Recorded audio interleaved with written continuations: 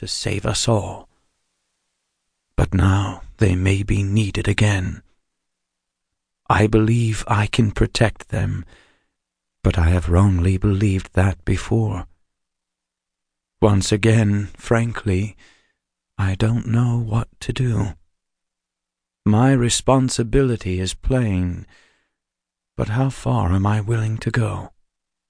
How much am I able to risk? Is it fair to give them a choice?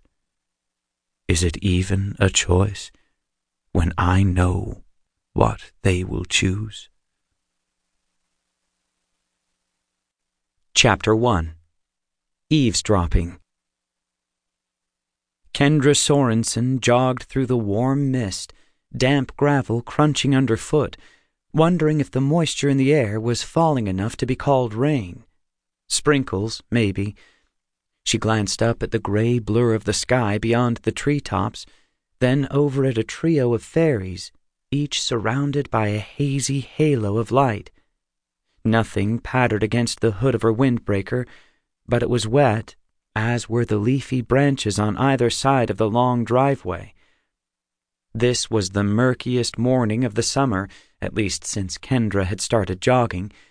The 15-year-old typically got up just before sunrise and ran around the perimeter of the big yard 3 times. Each lap included running up the driveway to the gate and back. Any larger route would either take her beyond the boundaries of Fablehaven, exposing her to threats from outside the preserve, or else make her vulnerable to some of the dangers held back by the magic protecting the yard. Roaming the woods of the sanctuary was not a safe proposition. There had been no sunrise to watch today. The grayness had simply grown brighter as she followed her standard path, soles slipping on the wet grass.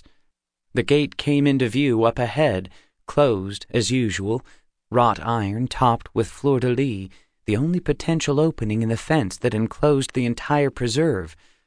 Kendra always touched the gate before turning around. As she approached the black bars and reached out a hand, Kendra paused. She heard a motor approaching and tires mashing gravel. That was highly unusual. The gate to Fablehaven was well back from the main road. A distractor spell helped motorists ignore the nondescript turnoff, and you didn't have to travel far along the driveway before finding several emphatic signs warning away trespassers. People did not come to Fablehaven by accident. And when visitors were expected, it was big news. Grandpa or Grandma Sorensen inevitably brought it up ahead of time. Often the gate was left open for the arrival. So who was approaching?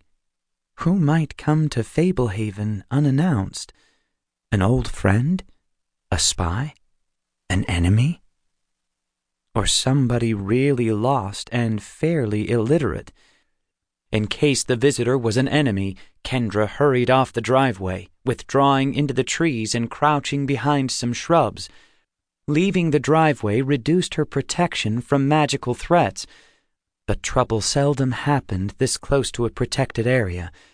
The chance to hide seemed worth the small risk. Before long, a white sedan pulled into view and parked just outside the gate. A cowled figure emerged from the vehicle. Kendra had a hood herself.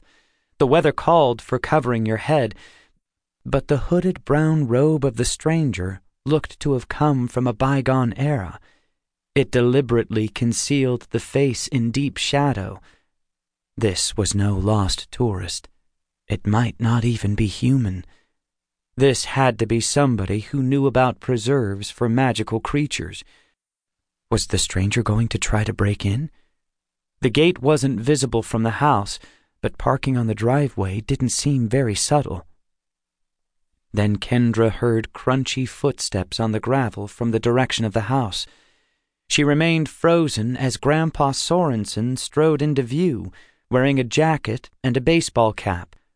She held her breath as he walked up to the gate. It didn't open. "You want to talk?" Grandpa called through the bars to the robed figure. "Briefly, yes."